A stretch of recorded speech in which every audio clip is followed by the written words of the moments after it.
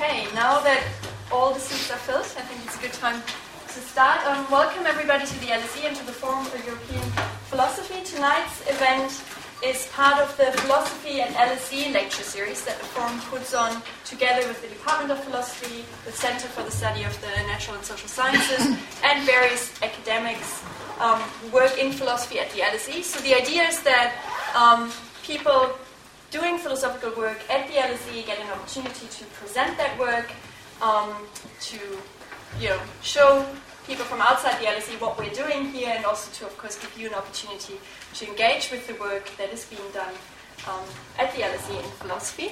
And tonight's speaker is Professor Christian List, who is a professor in political science and philosophy at the LSE. He has been at the LSE since 2005. And before that was in Oxford, where he also did his PhD and his undergraduate studies, and also spent some time at the Australian National University. And his research interests are quite broad. He works on a variety of really fascinating topics, including causal explanations, group agency, decision theory, freedom, welfare and equality, and deliberative democracy, and of course, tonight's topic, free will in a deterministic world. And given that you're all here, I'm sure you all have some thoughts and some ideas about this topic. So the broad motivation for putting on this talk is that, of course, the sciences, and in particular the view that we live in a deterministic world, seems to threaten the notion that we have free will, that we are able to make free decisions. And given that this notion is very central, very core to the way we think about ourselves, this would be a very fundamental threat indeed. And so I think we're all looking forward to Christian's talk, who will try to convince us tonight that we can have free will, perhaps even in a deterministic world. So I'm looking forward to the talk, and I think the talk will be about 50 minutes, right? So we should have at least half an hour for discussion afterwards. Thank you. Great. Well, thanks, Christina, for the... So thanks for the invitation. It's a great opportunity to speak in this series. I just got attacked by a bottle of sparkling water, so this is one of these physical processes in the world. So free will in a deterministic world. Okay, once in a while, scientific discoveries seem to challenge the way we see ourselves as... See the screen, or? No, it's right for the light. Okay, then I think we should turn it down. Don't know which button press. Is that better? No, it's the wrong one. The light, that's good. It's the light transfer. It's good. It's good? Yeah. Okay. Okay, once in a while, scientific discoveries seem to challenge our understanding of the human condition in the world, and a familiar example of how this can happen is given by the discovery of evolutionary theory in the 19th century, which at the time challenged many people's views about the origins of the human species. So Darwin argued that humans evolved from other animals and therefore stand in much greater biological continuity with the rest of the living world than people previously thought. And of course, this went very much against conventional wisdom at the time and prompted lots of reactions and debates. Now, some people responded to this scientific development simply by rejecting or disbelieving the relevant scientific claims of evolutionary theory, rejecting, in this case, the claim that humans have evolved in a long process from other previous species. And we still sometimes come across this response occasionally today, that there are quite a few people out there still who deny the findings of evolutionary theory, partly prompted, I guess, by some sense of unease that somehow they think evolutionary theory challenges their understanding of the human condition.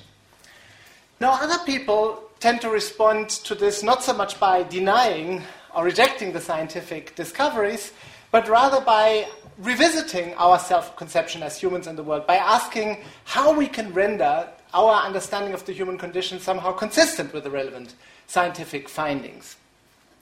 And I think it's fair to say that nowadays secular philosophers on the one hand, and also many churches, including the Roman Catholic Church, hold that evolutionary theory is actually consistent with a broader moral understanding of the human condition. They've simply found a way of reconciling evolutionary theory and the apparent challenges that it seemed to pose at the time with a broader sense of our place in the world as humans. So here we have an instance of a scientific challenge of some aspect of our understanding of the human condition, which eventually, after due reflection, was reconciled with a broader human worldview, at least in the eyes of many people. Now, in the lecture today, I want to look at a different challenge that science seems to raise for our self-conception as humans, a challenge that is distinct from the one that evolutionary theory posed in the 19th century. And this is the challenge that our physical understanding of the world may seem to pose to the idea of free will. Quite a different topic. Along the way, I'll also try to give you a little bit of an introduction to some of the relevant philosophical debates about free will, though I must also warn you that this is, of course, a huge topic on which there is a gigantic philosophical literature, and there's no way I can even begin to do justice to this subtle and detailed philosophical debate within the course of 1 hour. I've also tried to pick and choose some themes that are particularly interesting perhaps for a general discussion, so I hope the professional philosophers among you will forgive me for not engaging with all the details of all the technical arguments. So here's the structure of the talk. First of all, I'll say a little bit about what is free will. Then I'll ask the question of why free will matters. This should be relatively easy to answer, I guess, but nonetheless we should go through it. And then I'll look at some physical challenges for free will, and I'll focus specifically on 2 challenges. First of all, the challenge from determinism, and secondly, the challenge from reductionism. And I'll say more about what each of these challenges is. And then finally, I'll make some concluding remarks. So let me begin with the question of what is free will. Now, very roughly speaking, this is just a first approximation. Free will is the ability freely to choose or control our own actions. This is a bit of a hand-waving definition, and we'll have to make this a bit more precise as we go along. So, just to give you a few examples, it was presumably your free choice to come to this lecture. You decided to come to this lecture, and you made this happen. You could presumably have chosen otherwise. Similarly, if you have time later tonight, it'll be your free choice. It'll be up to you whether to switch on the radio or television and listen to the news or not. Again, this is one of those things that will presumably be under your control. You make up your mind, do you want to listen to the news or not, and then you'll make it happen. Similarly, when I went to get myself a drink this afternoon, I was able freely to choose between coffee and tea and some other options. I was at the counter, and then I could either opt for coffee, I could opt for tea. I ended up opting for a macchiato, I think, but it was pretty clear to me that I could have chosen otherwise. There was really nothing that would have prevented me from choosing a tea or a cappuccino or whatever instead, or indeed not having a coffee at all. Okay, these are all familiar ideas of free will, just in ordinary day-to-day contexts. Now it's important to distinguish free will in this metaphysical sense, free will somehow as a feature of what being an agent is all about, from some other notions of freedom, in particular social, political, and economic notions of freedom. So those other social, political, and economic notions of freedom focus on, for instance, what the social conditions for our actions are, whether we are at risk of interference or coercion by others, and whether we have access to the social means and resources for pursuing our plans and projects, and so on. So it's clear that there are all sorts of social, political, and economic constraints that we face all the time that prevent us from pursuing our projects and plans the way we would ideally like. Just give a very strong example. The Berlin Wall, until 1989, prevented a lot of people from leaving East Berlin and going to West Berlin. This was a clear barrier to individual freedom of people on one side of the wall. So we are dealing with significant forms of political interference and coercion here, but this is an issue for our political and social analysis of the world. It's not so much a metaphysical issue. From a metaphysical perspective, we would not say that people who were prevented from crossing that border lacked free will in this metaphysical sense we're talking about.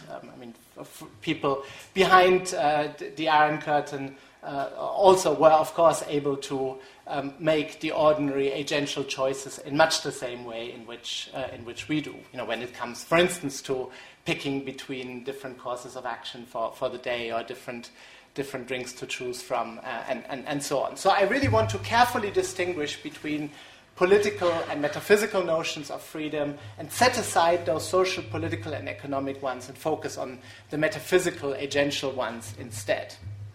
This is, of course, not to deny that political freedom is an important topic. It's extremely important, but it's a different topic. Okay, so to make the question for tonight a little bit more precise, here's what I want to ask. I want to ask whether, at least in those domains in which we are not subject to obvious external constraints, we can freely control our own actions. And to just get your intuitions going on this, I want to try a little experiment with all of you. So in about half a minute, not yet, so don't do anything yet, I will ask you to raise one of your arms, but not yet, okay? Now, before you do this, right at this moment, decide which arm you would like to raise. Obviously, you have two choices. You can either, I imagine, either left or right, okay? So make up your mind. Okay, everyone has made up their mind? Left or right? You're firm? Okay, now go ahead and raise the arm that you've decided to raise. Okay, I'm not going to count. Now, who felt that this action was under your control? Okay, good. And also, who felt that in principle you could have chosen otherwise? Okay, good. So I really get the sense that there is a very broad, not just majority, but overwhelming supermajority in this room who think that this decision was totally within your control. It was your decision to raise the particular arm that you chose to raise. You absolutely could have chosen otherwise as well. There was no external barrier that would have in any way prevented you from going one way rather than the other. And I think this little experiment should also make it clear why I'm really focusing on this notion of free will in this metaphysical sense as a feature of agents and set aside the complicated political issues, because the sense in which you all felt that you had free will in this choice to raise your arm is of course completely unaffected by the broader issue about social, political, and economic background conditions. I mean, they may be important for other aspects of your life, extremely important, but not for this specific issue. Okay. Now, generally, for an action to count as free, three conditions must be met. The first condition is that the agent could have acted otherwise. And I think you all, or most of you at least, affirmed that, you felt free in the sense that you felt you could have acted otherwise. A second condition is that the action was indeed an intentional action as opposed to a mere reflex. I guess if someone knocks my knee in a particular place, then I'll exhibit this typical bodily reflex. I guess a medical doctor might try this. Now, this is, of course, not an intentional action, but it's a mere form of bodily movement or behavior, which is not really under the control of my intentional mental state. And for this reason, this is not really an action that would be ordinarily subsumed under the umbrella of free will. And then thirdly, another condition for an action to count as free is that the action was, in the relevant sense, caused by the agent, not by some other physical process that somehow had nothing to do with the agent. So just somehow saying that it was a sequence of neural firing patterns in your brain, completely distinct from your intentions and mental states that caused the action, somehow to many of us doesn't feel good enough for free will. It has to be me who caused the action, not just some subpersonal, subconscious physical process, or so many of us feel. And now different theories of free will tend to spell out these three components in different ways and also emphasize some of these components while de-emphasizing others. So if you look at the philosophical debate on free will, you'll certainly find that some philosophers will put the most emphasis, for instance, on this first component, the ability to act otherwise. Other philosophers put more emphasis on the idea of intentionality of the action, yet other philosophers put more emphasis on the idea of agential causation, and you can get different theories of free will depending on how exactly you put together a package of conditions from these three ingredients. But I think it's fair to say that a good theory of free will must somehow explain how all of these three things are possible. Okay, so that's a brief introduction to what free will is. Of course, we could write whole books on this. In fact, whole books have been written on this, so I'll just have to remain brief. So next, let's ask, why does free will matter? Is this just one of those esoteric metaphysical notions that philosophers think about, but which has little real-world significance? And let me just give you a few considerations to hopefully convince you otherwise. I mean, maybe you're already convinced otherwise. So, very briefly, first of all, free will is absolutely central to our self-conception as agents who are capable of rational deliberation and decision-making.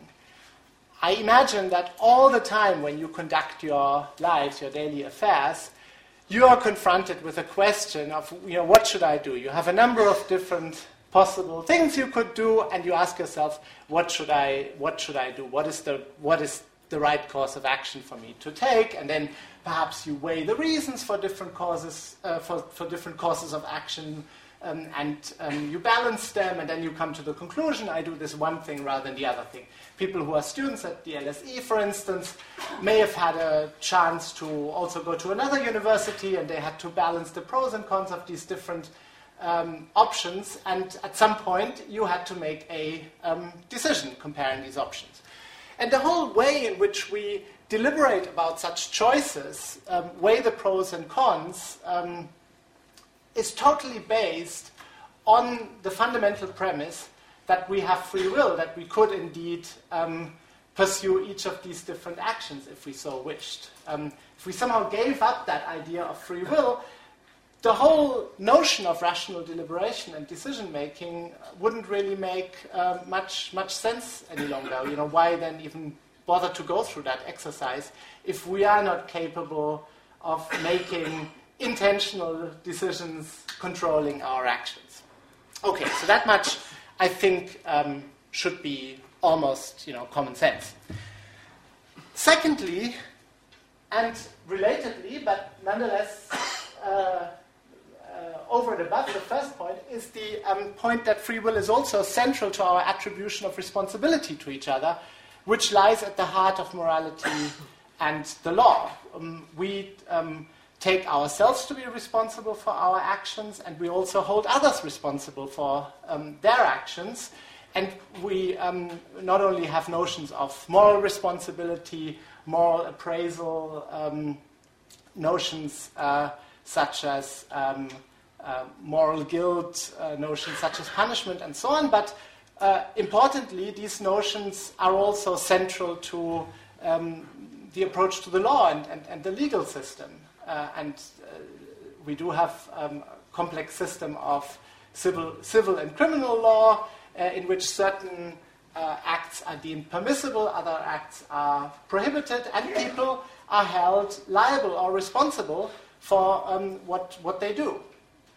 And again, a standard assumption is that you can be held responsible or liable only for something if it was indeed within your control. If you had no control over the action in question, then you cannot be held responsible for it. And indeed, the law recognizes that someone who didn't act freely and with the relevant control doesn't really qualify for something like guilt in a criminal trial. Let's suppose you inadvertently injure someone while sleepwalking, or you were in some free psychological condition that put you out of control of your actions and maybe blamelessly put you out of control of your actions, then you cannot be held criminally liable for the consequences of those actions. I mean, that's not in any way a novel point about science. That is just a standard point about ordinary practices of legal responsibility, attribution, punishment, blame, and so on. And let me maybe just take another brief show of hands to see who is so far with me on this claim that free will is a necessary condition for responsibility ascriptions. Okay, very good. So so far it seems that I haven't really said anything that goes too significantly against common sense. Okay. So now with this background in place, let's look at how modern physics, modern science might seem to challenge free will. And there's a lot more that could be said than I will be able to say, but we'll have to make a start somewhere.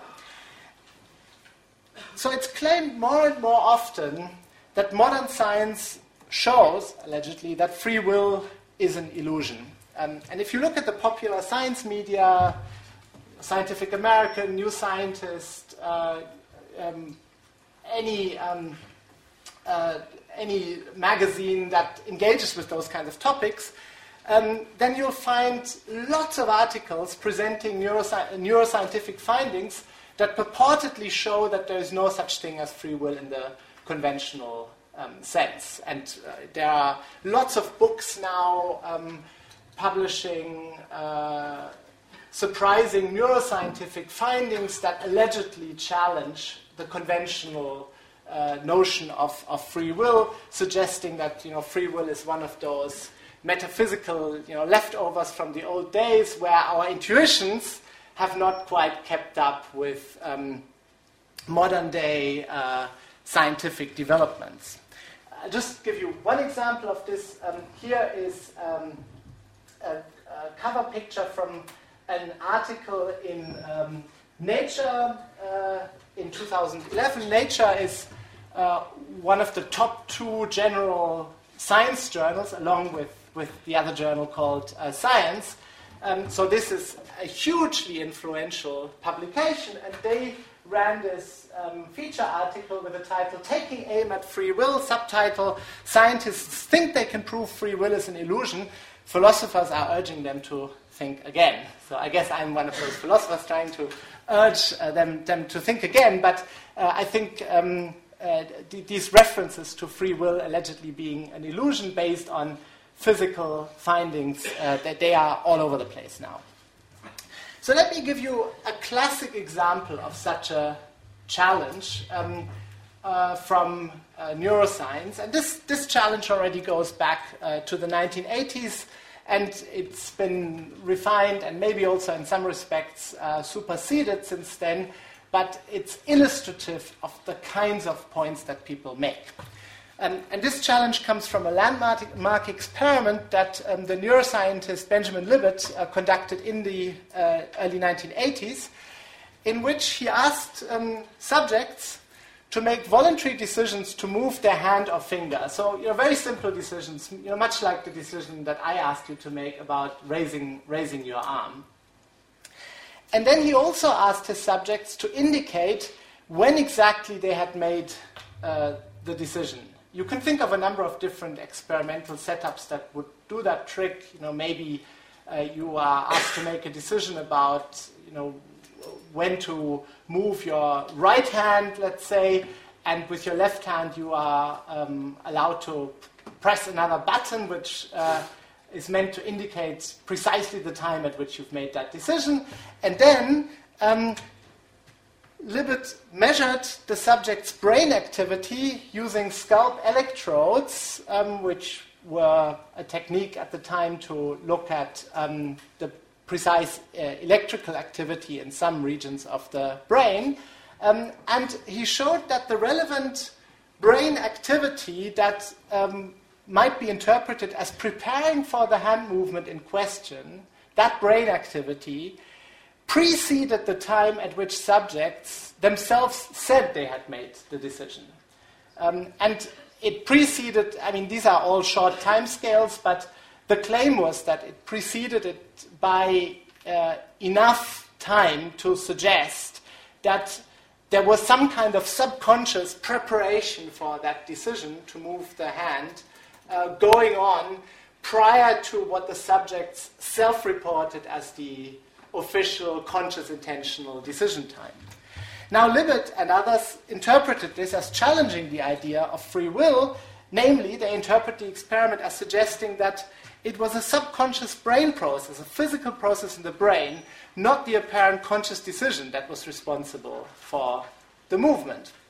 Because had it been the conscious decision, then somehow they might have expected the brain activity not to precede that self-reported conscious decision. And as you can imagine, these experimental findings have prompted much debate by philosophers, neuroscientists, and others. And more recently, people have actually questioned some details of the interpretation of these experimental findings. But for my purpose, I just want to flag the observation that the more we learn through neuroscience and related fields about the underlying physical mechanisms that are behind our decision-making and behind our cognition and behind psychological phenomena, the more many scholars are at least tempted to no longer attribute certain decisions to someone's actual free will, but instead to attribute those decisions to some subconscious underlying physical process. Not something that is rooted in the agent, but rather something that is rooted in the physical laws of nature underpinning the whole thing. Okay, it's useful, I think, to distinguish between at least two broad kinds of physical challenges for free will. Now, abstracting from the Libet example and just looking at the philosophical debate a little bit more generally. One is the challenge from determinism, about which I'll say more, and another one is the challenge from reductionism. Now, determinism is the thesis, very roughly speaking, that at any given point in time, the present physical state of the world fully determines its future continuation. Newton's classical theory of physics, for instance, modeled the physical world as being deterministic in the sense that if the physical world does indeed precisely obey Newton's laws, then by specifying the initial state of the physical world at some particular point in time, everything thereafter will just unfold mechanically in line with those physical laws, and the world will then be on one fixed trajectory with no possibility of branching in one direction or in a different direction. Much like a tram, which is just on one single track with no branching anywhere on that track. When this is in motion, it'll just keep going steadily along that path. And similarly, determinism is the thesis that once the full physical state of the world is fixed at a particular point in time, this thereby also fixes the entire future sequence of events. Now, for the record, Newton's theory of physics has, of course, been superseded, and we now have more modern theories of physics. And they are, and I'll say more about this in a moment, they are divided over whether determinism is true or false. Anyway, the first challenge that I'm going to look at concerns the question of whether determinism is compatible with free will. The second challenge is the challenge from reductionism. Reductionism, again, very roughly speaking, is the thesis that all events and processes in the world are somehow determined or subsumed by underlying physical events and processes. Or you could say this thesis states that all events and processes in the world are somehow a byproduct of underlying physical events and processes, and can ultimately be explained in physical terms. So the reductionist claim would be, for instance, that various events to do with psychological phenomena are ultimately just a byproduct of various physical happenings in the world. So let's say various events to do with my psychology and decision-making are just a byproduct of the underlying physical processes in my brain and body. And ultimately, we should be able to explain psychological phenomena in those underlying physical terms. And so the second challenge is that reductionism allegedly conflicts with free will. So let me first talk a bit about the challenge from determinism and set aside the second challenge. So schematically, we can summarize the challenge from determinism in terms of a very simple argument, which begins with two premises and then derives a conclusion from these. The first premise of the argument is that an agent's action is free only if the agent can do otherwise. I think you already agreed with me earlier on that this seems to be a correct, necessary condition for free will. The second premise is that if the world is deterministic, then it is impossible for the agent to do otherwise. Now, why might this premise make sense? Well, I just defined determinism for you as the thesis that once the physical state of the world is fully specified at a given point in time, then the laws of physics, the laws of nature, make it the case that the entire future sequence of events is also thereby fully specified.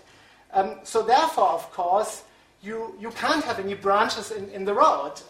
If determinism is right, then there was a previous time in the physical history of our universe, maybe the time of the Big Bang, at which the precise physical state of the world fully predetermined all the other things that would happen thereafter. And so earlier on, when I was faced with my choice between macchiato and cappuccino and tea and whatever, it was actually not up to me at that time to make that decision, but the decision, which in fact went for macchiato in the end, was already settled at the time of the Big Bang when those physical preconditions were specified. Okay, so if we affirm these two premises, then it seems we have to conclude that there can be no free will in a deterministic world. So that's the challenge from determinism. Now, how can we respond to this? Or can we respond to this? Okay, I think it seems that if we accept the two premises, we must conclude that we have no free will unless we live in an indeterministic world. Let me just again take a show of hands. Who thinks that free will is indeed incompatible with determinism? So there cannot be free will if the world is deterministic. Okay, well, what do you mean by the world? Do you include the description of agents? Well, so this is getting a little bit more technical. So we'll come back to this. So I can sense a philosopher. Yes, I've done a little bit of hand waving. So at some level, we'd have to make all of this more precise to disambiguate various notions here. Okay, but I still get the sense that there are a good number of people who do feel the force of this argument. If the world is deterministic, then this puts pressure on the idea of free will. Now, at first sight, we have an easy way out of this, namely just to accept the idea that the world is indeterministic. So that determinism is just false. It just wasn't true that at some earlier point in time, the Big Bang or whenever, the physical state of the world fully determined the entire future continuation. And there are indeed some prominent physical theories, most notably quantum mechanics, that seem to support indeterminism. Quantum mechanics is a standard physical theory of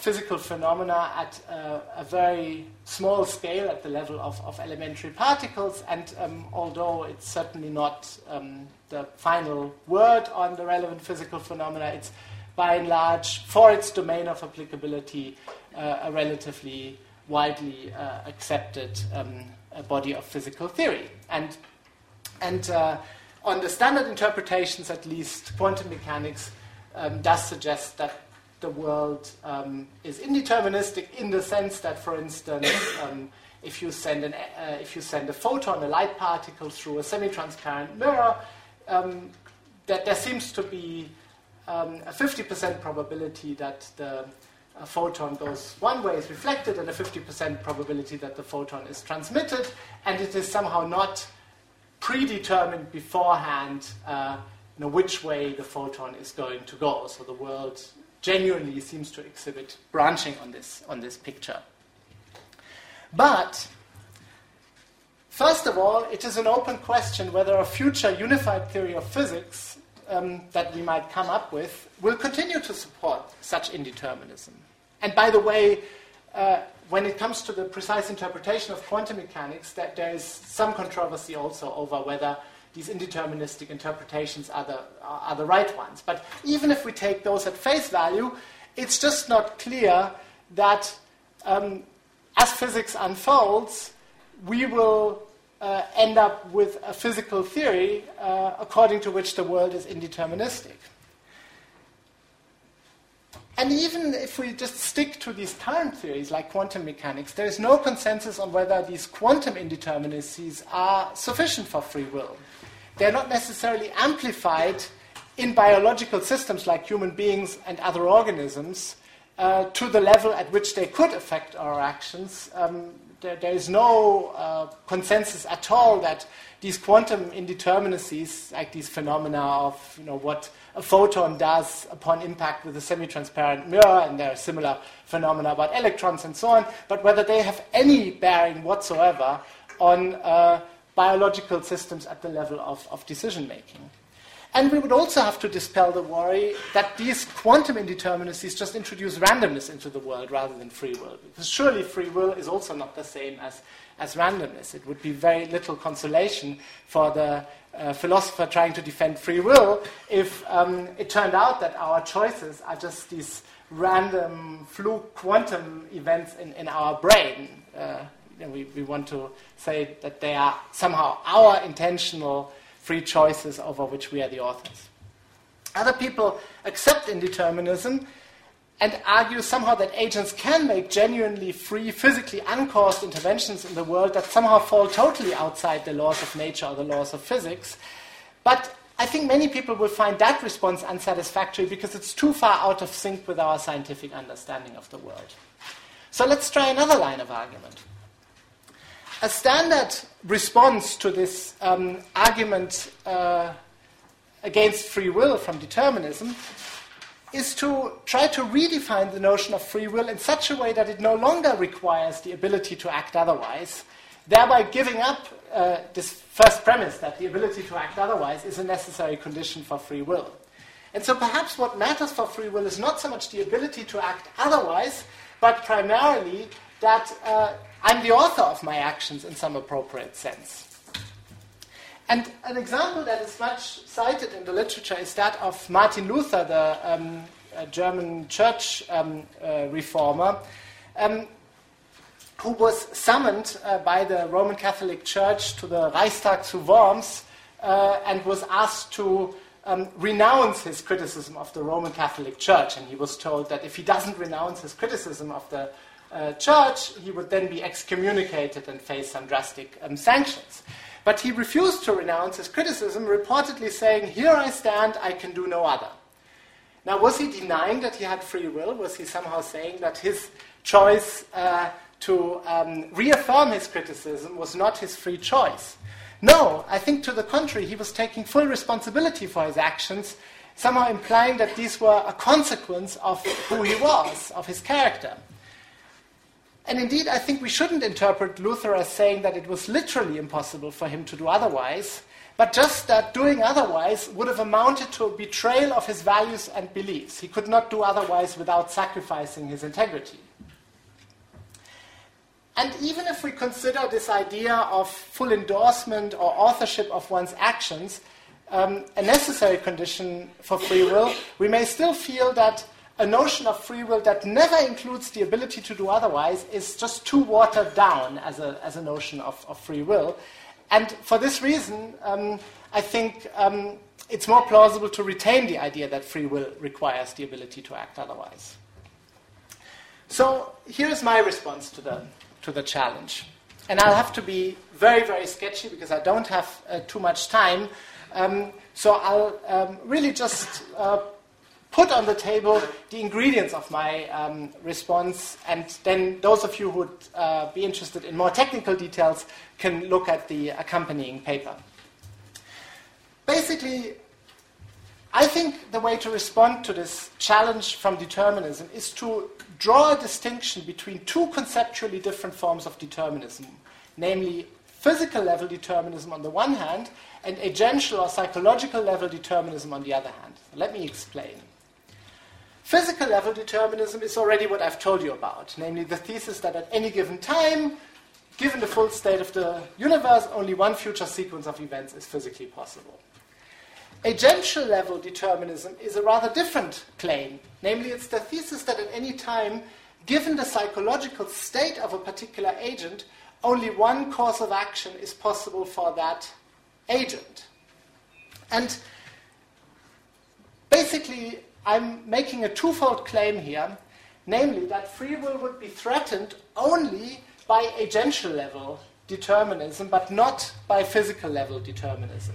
And I also want to suggest that even if the world is deterministic at a physical level, then there is still room for indeterminism at an agential level as some kind of emergent phenomenon. And let me explain this a bit further. So when we're interested in whether a particular action is possible for an agent, so let's say whether it is possible for me to make a choice in favor of a macchiato instead of a cappuccino, then the appropriate frame of reference for answering this question is not the frame of reference given by fundamental physics, but rather the one given by our best theory of human agency or psychology.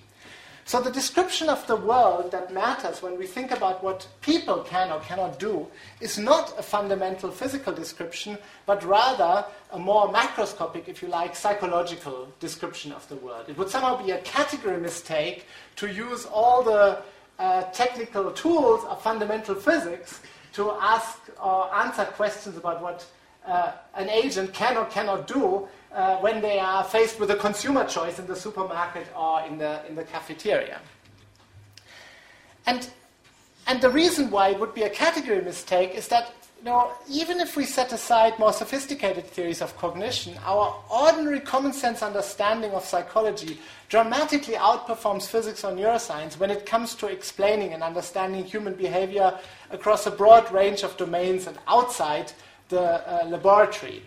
And if in doubt about this, try to conduct your daily affairs, like shopping, traveling, small talk, navigating your way around London, on the basis of understanding other people or even yourselves as neurophysical automata rather than as intentional agents with beliefs, desires, intentions, goals, and so on. I think it's a complete no-go. What the philosopher Daniel Dennett calls the intentional stance forces itself upon us when we conduct our affairs and try to interact at the human agential level. And so I just want to get one technical idea across here. I want to introduce the technical term agential state to denote the state of an agent from an agential or psychological perspective rather than from a micro-physical perspective. So this is the best way, if you like, we can describe the state of an agent through the lens of psychology, not through the lens of particle physics. And such an agential description of the world may be a byproduct of the underlying physics, but it is nonetheless a very different and more coarse-grained perspective than the underlying physical perspective. Rhetorically put, in order to describe the state of an agent, his or her psychology, intentions, goals, beliefs, all that matters for the agent's psychology, you don't need to specify the state of every single elementary particle in that person's brain. That would just be a complete informational overload. So agential states can be realized by a variety of distinct underlying physical states. And this is just going to be 1% more technical, but I'll introduce it nonetheless. My claim is that even if the world is deterministic at an underlying physical level, as an emergent phenomenon, there could still be indeterminism at the agential level of description. And what I've plotted here is just a very simple toy model of the world, or a world in a simple model, which goes through 5 different time periods from time 1 up to time 5, and each little dot corresponds to one particular state this world could be in, and a line connecting the dots corresponds to one particular sequence of events that could take place. So in this model here, we have different possible sequences of events. You could think of them as physical sequences of events, and each sequence of events is exactly like my tram line, which has no branching. It's deterministic. Once we specify this physical state, we are just put on one single trajectory thereafter. But now if we redescribe this whole picture through a somewhat less fine-grained lens, by recognizing perhaps that from an agential or psychological perspective, these 3 states might be indistinguishable, and these 3 states might be indistinguishable. So all the states that fall into the same box in this grid might be indistinguishable from a psychological perspective. And then we look at the picture that results after giving up the distinction between states that are psychologically indistinguishable, and suddenly it appears that there is actually some branching in the resulting histories or sequences of events viewed through this psychological lens. Okay, that was a little bit compact, and I'm happy to answer more questions about this, but the bottom line of this argument is that physical level determinism is compatible with agential level indeterminism at the level of agents or psychology, which can be an emergent phenomenon. And the fact that it is an emergent phenomenon doesn't in any way undermine the claim that it is real. Okay, so let me just very quickly say a few words about the challenge from reductionism, but I won't go into as much detail as I did in the other one. I'll just mention it for the sake of completeness. So the challenge from reductionism is a somewhat different challenge, which begins with the premise that all events and processes in the world are ultimately determined by or subsumed under certain underlying physical events and processes. So, whatever my mental states are might be a byproduct of the underlying physical activity in my body and brain, and at the end of the day are still a consequence of the laws of nature or laws of physics underlying those physical states. And from this premise that somewhere everything in the world is allegedly a byproduct of and subsumed under physical processes, the challenge then derives the conclusion that all events and processes in the world are ultimately explicable in terms of underlying physical events and processes. So from the claim that what my psychological states and decisions and so on are, that what these are is a consequence of some underlying physical mechanism, it is concluded that we can therefore also explain all these psychological processes and events based on the underlying physical mechanisms. And I think it's fair to say, if we take into account findings in philosophy of science, that from the fact that some, let's say, psychological processes are a consequence of underlying physical processes, it simply doesn't follow that those psychological processes can also be explained in terms of the underlying physical processes. So the sheer complexity of how physical events in the body and brain come together to generate psychological processes, the sheer complexity of that relationship may make it difficult to give an explanation of the psychological processes in physical terms. And I'll just give you one illustration of this. Consider how you would explain why someone goes to the 4th floor cafe in the LSE to buy some coffee. You could either try and in reality fail to understand the microphysical processes in this person's brain, which begin with some sensory stimuli, trigger some complicated neural responses, activate the person's muscles to put him or her on a trajectory towards the cafe, a very complicated physical sequence of events. And that would be the physical attempt to explain this. Alternatively, you could ascribe to the person the belief that there is coffee available in the cafe, the desire to drink coffee so that it makes sense to take the action in question. The first is an explanation at the underlying physical level. The second is an explanation at the psychological or agential level.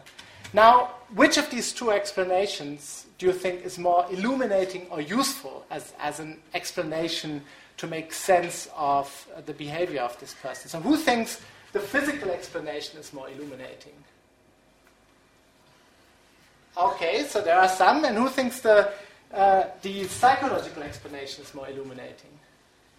Okay, so there are a lot more people. And so I think many of us have the intuition that good explanations must identify the most functionally relevant regularities while leaving out extraneous details. And the physical explanation, of course, is full of these extraneous details. It's a kind of information and complexity overload for something that can be explained in very simple terms at a psychological level. And this indeed leaves the need for agential level or psychological level explanations that do refer to such notions as agency, intentionality, free choice, rationality, and so on, going against the reducibility of this psychological perspective to physical explanations. Okay, so let me quickly conclude because I'm out of time. So at first sight, you might think what I've argued looks a little bit counterintuitive. How could free will possibly be defended against the challenge from determinism on the one hand and also the challenge from reductionism on the other hand? But on closer inspection, I claim that the view I've sketched here, I've been extremely sketchy admittedly, has common sense on its side. Imagine an article in next week's issue of Nature or Science, the two big scientific journals that I mentioned, which reports a super big breakthrough in physics, including the finding that the universe is deterministic. And imagine this is not just a fluke, but the Nobel Prize Committee is going out and investigating this and is likely to give a Nobel Prize to the scientists who've made this discovery, and the whole scientific world comes to agree with this, and maybe you are a scientist yourself, you study this and you find the evidence absolutely compelling. So we have a strong case on the table for the claim that the world is deterministic. Imagine this scenario. It's not impossible. Science is in flux, physics is in flux. There have been lots of great discoveries recently. You may have read about the Higgs boson being discovered or quasi-discovered in the big CERN particle accelerator earlier on this year. So, lots of discoveries could happen, and something like this is not inconceivable, even during our lifetimes. We don't know whether it will happen, but it could happen. Now, how should we react to such news? The announcement that physics tells us that the world is deterministic.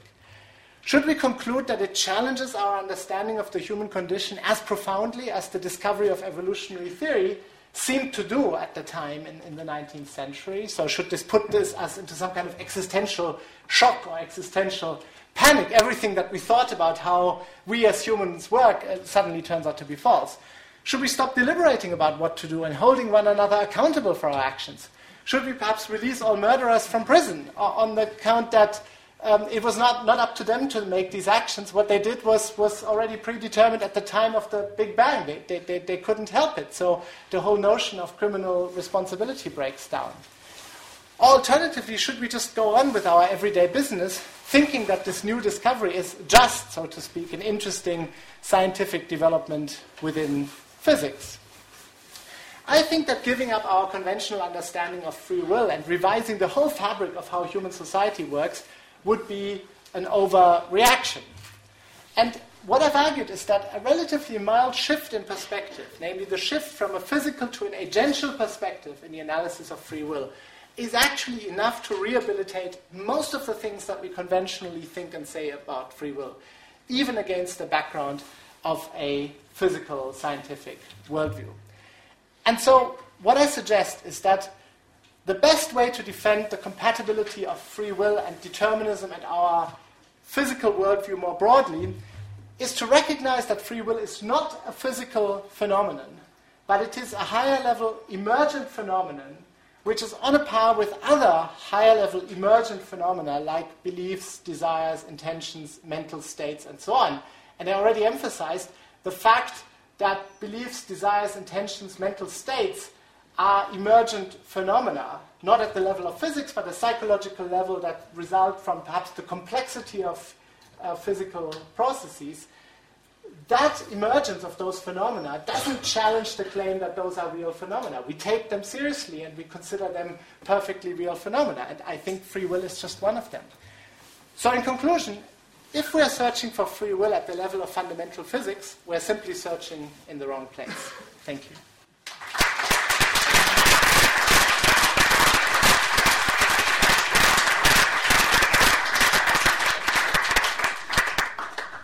Thank you very much, Christian, for this really fascinating talk. I'm sure there will be lots of questions from you, so we have about half an hour. So fire away. My name is Ajay. So my question was about the coffee example which you gave. So as I understand it, you say, okay, when I go to order between a macchiato and a latte, it isn't defined by the calculations from the Big Bang up till now what I will take, because me as myself is something which is not related to those calculations. But where it bothers me a bit is that I can understand that, but once you take the coffee and the coffee gets consumed, the coffee which is not a person is, as a physical substance, related to those calculations. So the atoms of that which make up that coffee will be related to those calculations. So at the point where the physical and the non-physical interact, isn't that where this breaks down? Well, my claim is not that somehow my decision to choose the coffee, to choose the macchiato rather than the cappuccino or whatever, that this decision somehow falls outside the laws of physics or outside the laws of nature.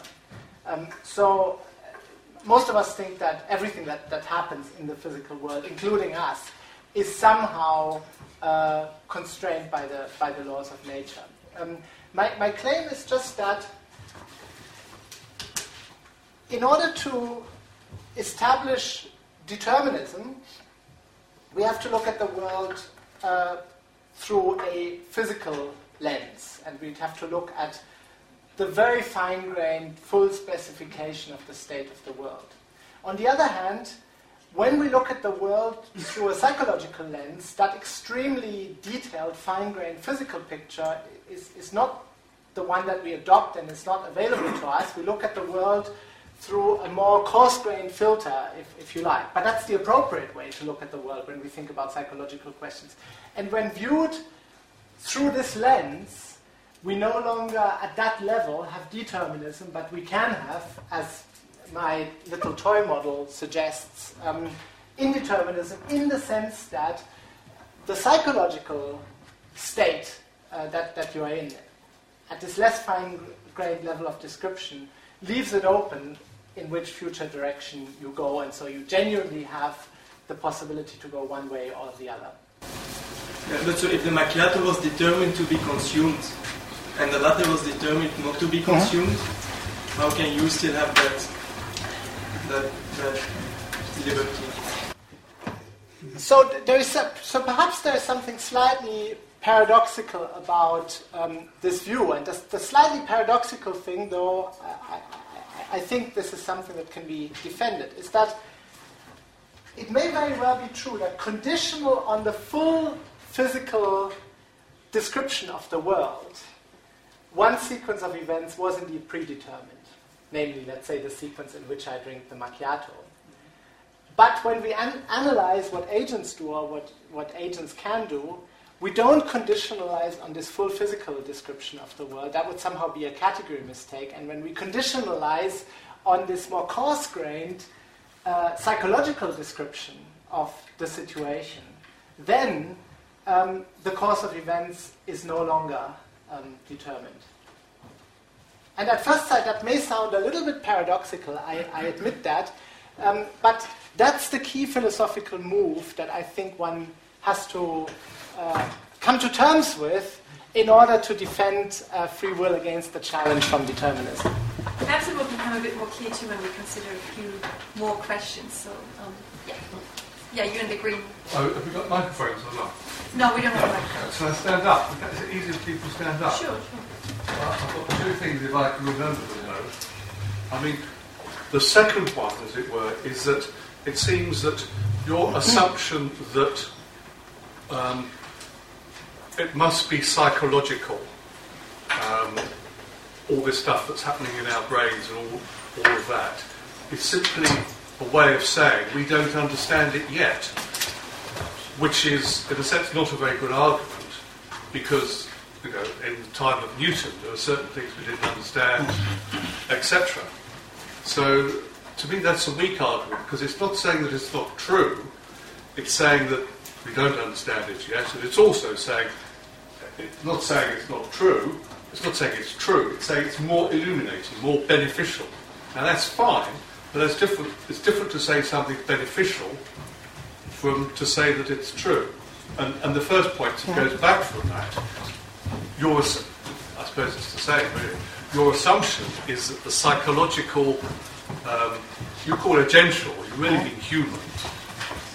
Human minds we're talking about, the way the mind works. You're assuming that, again, ultimately we won't know and understand the mind physically, that it will be irreducible to physical explanation, it will be mental in some way.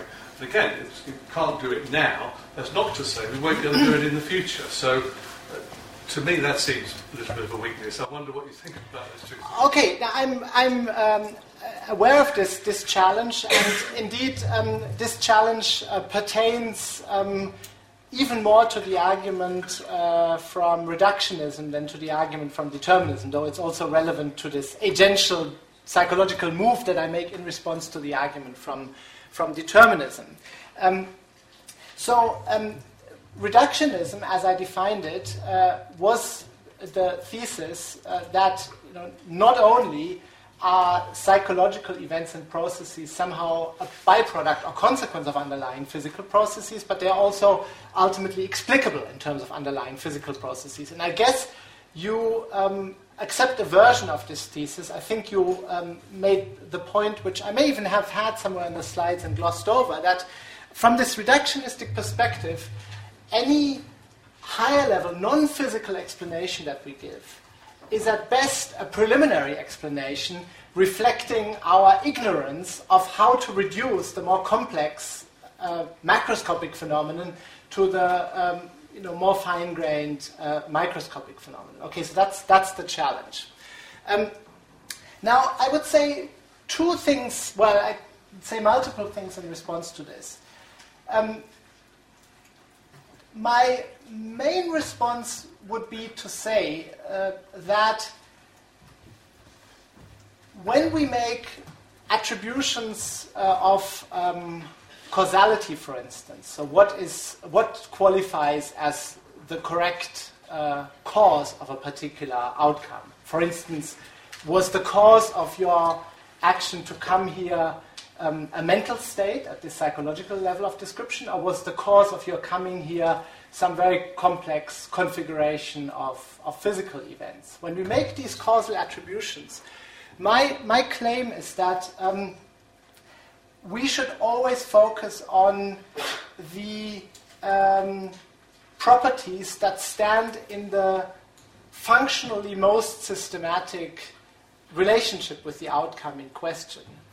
And so the point that I would basically have to argue against your objection is that picking out the mental state description as the cause of your coming here, as opposed to this very, very detailed, fine-grained physical process, is the more functionally salient property to pick out as the cause, and that the physical description would be a complete combinatorial and informational overload to give us as the cause. And that's a view that, for instance, the so-called functionalists in the philosophy of mind hold. They take the view that when we analyze mental or psychological phenomena, ultimately we're not interested in the details of the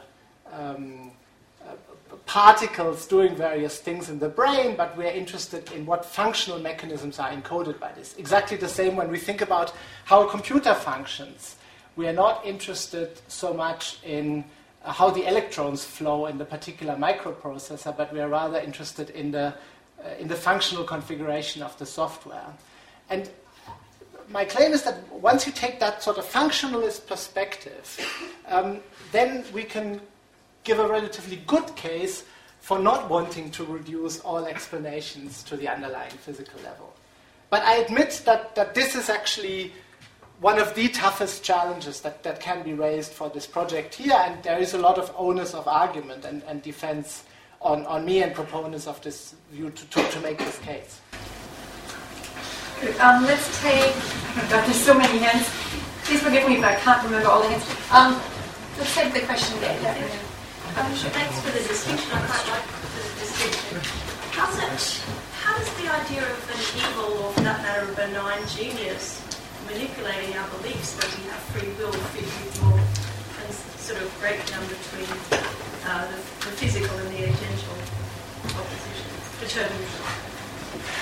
Yeah, so I guess I've set all these philosophical worries coming from skepticism aside for present purposes. And I mean, Descartes had this evil demon thought experiment. You know, what if in fact the world is not really the way I think it is, but in fact I am, you know, in modern terms, I'm just a brain in a vat that is wired to some supercomputer where the supercomputer stimulates my brain to give the impression that I'm in this reality, but in fact it's just a computer simulation. I'm just this brain floating in a vat.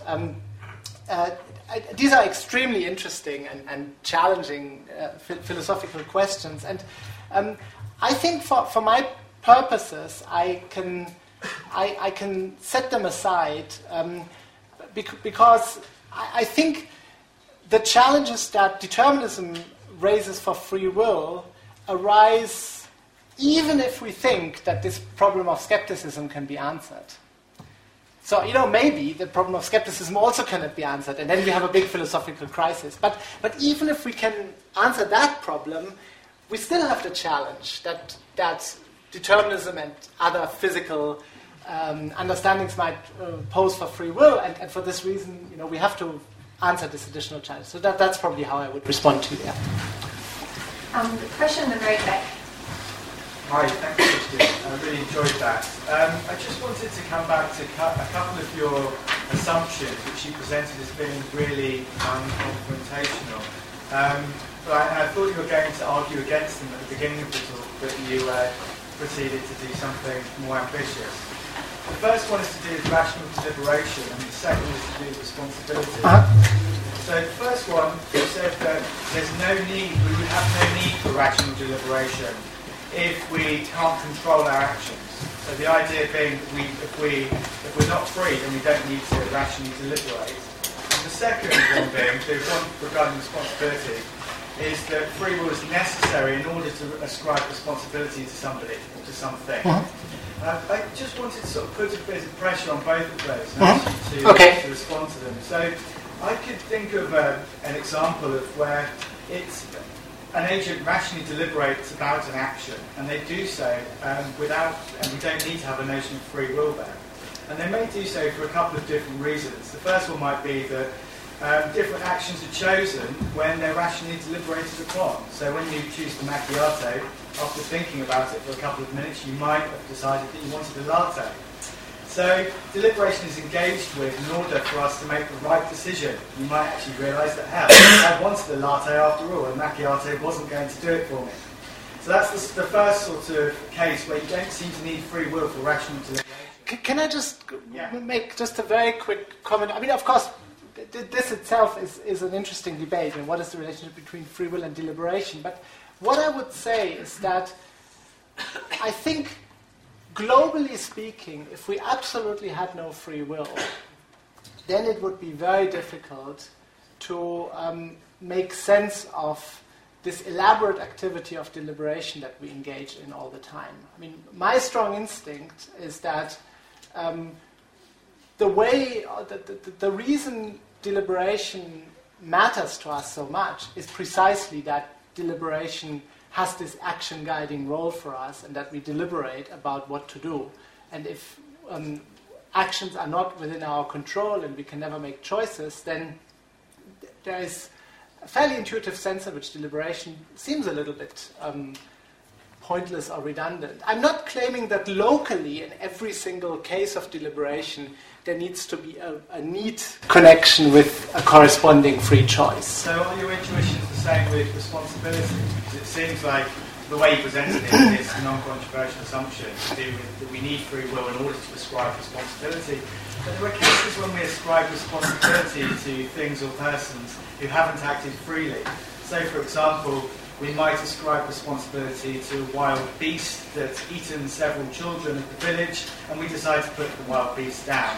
And there's no notion of freedom which is necessary in order to make that ascription. Right, but here I think we would at most, if so you're talking about not a human agent here, you're talking about, let's say, a non-human animal that broke out of the zoo and attacked a child or something like that. But we would attribute causal responsibility here. We would not attribute moral responsibility insofar as we wouldn't think that that animal is a moral agent. So it's still a causal system that does something in the world. Maybe an agent in some weaker sense, but certainly not in the sense required for moral responsibility attributions. Okay, so it would depend on a more nuanced account of responsibility. Exactly, yeah. Okay, thanks. Okay, to the left there. Yeah, we can ask. Yes, about Benjamin Libet. He's been given such a prominence about his experiments that he's got two very serious problems with his experiments. Firstly, he hasn't got a causal theory of consciousness. He hasn't got the faintest idea how consciousness arises.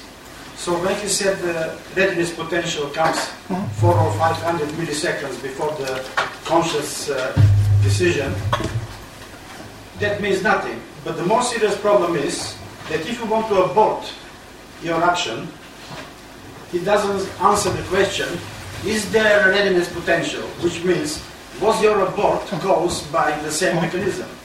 Or is it just a freely aborted? Yeah. So, I mean, in some sense, you're speaking in my support. So I should emphasize that I'm not endorsing the Libet findings and interpretation here. This was merely meant to be a classic example of the kind of neuroscientific experiment that many people have taken to challenge free will.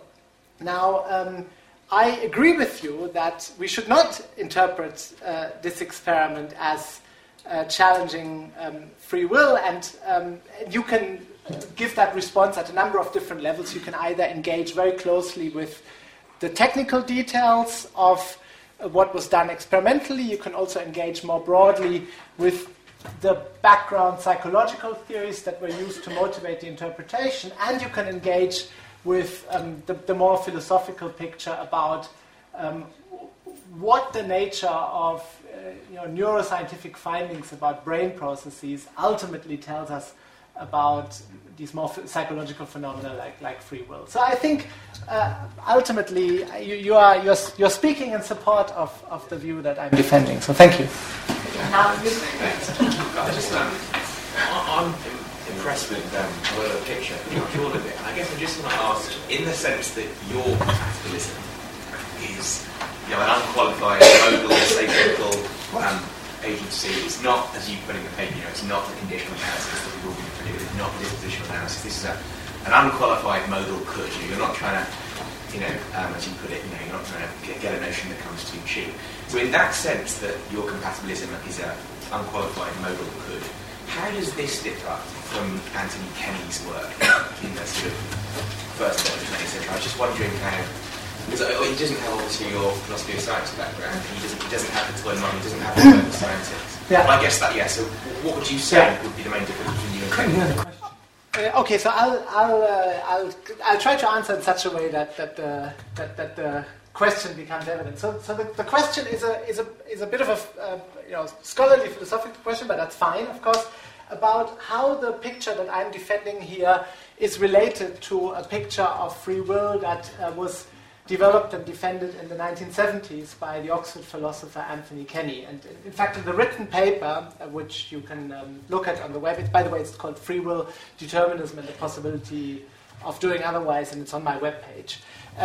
In this written paper, I have a short discussion of the relationship with this view developed by Anthony Kenny. So Anthony Kenny agrees with drawing a distinction between the physical and the psychological level, and he also agrees, I think, that free will is a phenomenon that we should identify at the psychological level, not at the physical level. But I don't think he develops a sort of modern philosophy of mind type of account of how these two levels are related to each other, and in particular how, for instance, physical level determinism could nonetheless support agential level indeterminism as an emergent byproduct. So I guess that's a sort of very short answer. But as with all of these things, more details could be given. Yeah. Okay. Free will. Free will, okay. Let's take the question there. Yeah. The idea of physical level, and through the idea of physical level and determinism, would that not assume that all natural phenomena are already determined? So, for example, would we be able to one day predict accurately when, for example, an earthquake would take place? Okay, so the question, I'll repeat the question. So the question is, doesn't physical level determinism imply that the whole course of events in the world should ultimately be predictable? So, for instance, if physical level determinism were true, should we then not be able to predict exactly when an earthquake will happen, and so on and so on? Okay, so yes and no. So here's the problem. There's a classic thought experiment, which is due to Laplace, the Laplacian demon thought experiment. Laplace thought that if the world is deterministic, if you could then imagine a creature, a very intelligent creature, who had all the information about the world, the full state of the world, who had maximal computational power to calculate exactly what that physical state of the world, together with the laws of physics, would result in, this creature would indeed be able to predict the course of events once and forever. But in reality, we do not have such a creature, and such a creature is not even anywhere remotely in reach. The world is also subject to what people sometimes call chaos or infinite extreme sensitivity to small changes in initial conditions. So as soon as you cannot absolutely fully measure all details or specify all details of the physical state in its entirety, but maybe only approximate it, then even these very slight deviations in your measurements from the true state may already make it the case that your predictions would come wildly apart from what is really going to happen. And so this was a little bit quick, but the bottom line is that determinism in principle does not imply predictability in practice. Just can I interject something that's relevant, just very briefly. But then also determinism doesn't entail computability as well. Sure. Just an additional. Okay, thanks. Question in the back. You seem to be saying that because, of course, it's very difficult to figure out subatomically how people's brains are going to produce a certain sort of behaviour, that licenses us to then talk about free will. But it's a kind of surely that opens up all kinds of other sorts of things about whether people were going to get coffees because they're subject to the yearning for coffee or some kind of imagined kind of hypothesized cause like that, or you're also open to the trouble that of the problem of anthropomorphism, where I might be puzzled about how cockroaches behave, and I can't really go into the workings of their nervous system, so I impute to them all kinds of desires and intentions, and he's thinking about eating sheep now, and he really likes this, and all this, which are just my choice because it's handy to think that way, that I can deal with that. Okay. I can make guesses about what he's going to do next. Okay, well, I think you're picking up on this tendency that we humans certainly have, namely to ascribe intentionality to all sorts of systems and phenomena. I mean, we routinely ascribe intentionality to one another, and we think for good reasons, I guess, although some reductive physicalists would challenge that claim. But people also often tend to ascribe intentionality to various other things. And I mean, you gave the example where maybe we ascribe intentionality to cockroaches, and we perhaps ascribe intentionality to volcanoes or to the weather or whatever. Certainly some of our ancestors, no doubt, ascribed intentionality to lots and lots and lots of natural phenomena, maybe just because it's a natural psychological inclination for us to do this. Okay, so the response to this is to try to figure out exactly for which phenomena, taking this intentional stance, again, then it's terminology, this intentional stance is warranted and appropriate, and for which phenomena it is not warranted and appropriate. And that in itself is a complicated question. I mean, the example that is sometimes given is a thermostat. You could think of a thermostat as a very simple intentional agent. The thermostat has beliefs about what the temperature is, because it has a measurement device. The thermostat has a desire to achieve a particular target temperature, and the thermostat then acts rationally by switching on and off the heating or aircon so as to bring the actual state of the world in line with its desires based on its beliefs. So that looks totally like a rational agent. But of course, the comeback to this is that we have a much simpler, more parsimonious, alternative, purely physical or mechanical explanation of the thermostat's workings available, which makes taking the intentional stance strictly gratuitous or redundant in that case. In the case of that, though, I mean, already the cockroach is a bit of a joke example, but if I move to chimpanzee, it's less easy to slip away from it, because you then got to not impute them. We are chimpanzees ourselves, after all. So sure. We're sliding into trouble. Where are you going to draw the line? It becomes some kind of anthropocentric thing about free will. Well, I admit that the line drawing is indeed a challenging issue. However, I would actually have no problem with ascribing intentionality, at least, to chimpanzees as well. Now,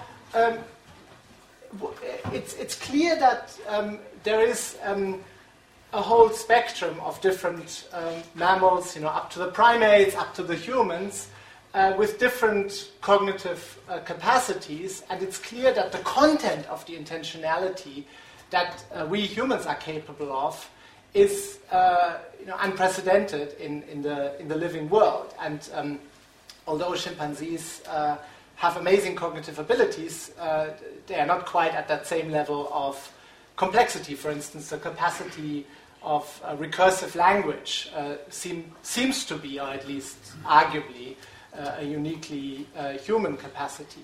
So I think ascribing intentionality as such is still fully consistent with drawing distinctions between the complexity of the intentionality. And so there's probably no difficulty with saying that there's a thin sense in which a chimpanzee also may have free will, but obviously not in the same rich sense that we would require for ordinary moral responsibility ascriptions. But a lot more could be said about this. Okay, so I'm sure we would like to continue on, but unfortunately our options, this is not under our control, we're out of time now. So thank you for your excellent questions, and thanks to Christian for...